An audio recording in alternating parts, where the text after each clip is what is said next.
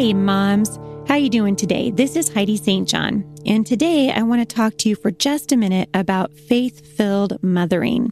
I had the privilege a few days ago of speaking to my daughter at her baby shower. She's about ready to have her baby, and the Lord gave me a passage in Matthew, and I wanted to read it to you. So if you've got your Bible with you, open up your Bible to Matthew chapter 14 and scroll on down to verse 22. That's where I'm going to pick up the story of Jesus walking on the water.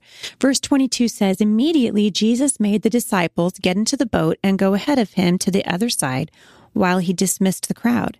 After he dismissed them, he went up to a mountainside by himself to pray." Don't you love that Jesus himself had to get alone to pray?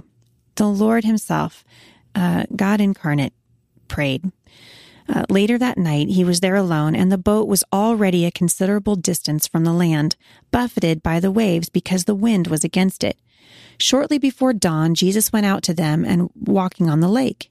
When the disciples saw him walking on the lake, they were terrified. "It's a ghost," they said, and cried out in fear. Remember, we were talking about fear yesterday.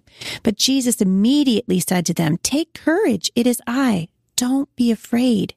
"Lord, if it's you," Peter replied, "tell me to come to you on the water." "Come," he said.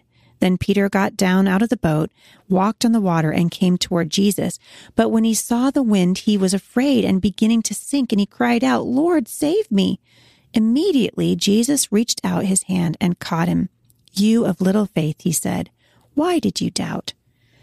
I think it's easy for us as mothers to find ourselves in the same position that Peter was in.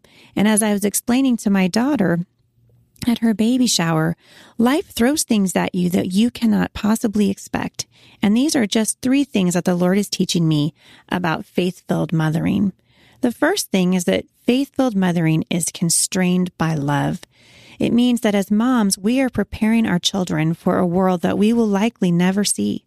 And often we will make decisions based on them that seem to be painful at the time, but we are constrained from giving them what they want because we love them and we want to give them what we know they need. So faith-filled mothering is constrained by love. Faith-filled mothers are dependent on prayer. They're dependent on Scripture. I love that we read in verse 23 that Jesus got alone. Even Christ needs to pray. Here he was, physically tired, tempted, and alone, but he took the time to pray to the Lord.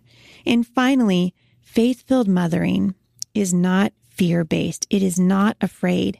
My grandfather used to say that fear was present when Jesus was absent, but always absent when Jesus was present. Matthew 28:20 says, "I am with you always." If you want to be a faith-filled mother today, anticipate God's grace and goodness in the lives of your children. Believe his promises for your family. Train up your children in the way they should go. And when they are old, Proverbs says, they will not depart from it. For more encouragement, visit me online at thebusymom.com.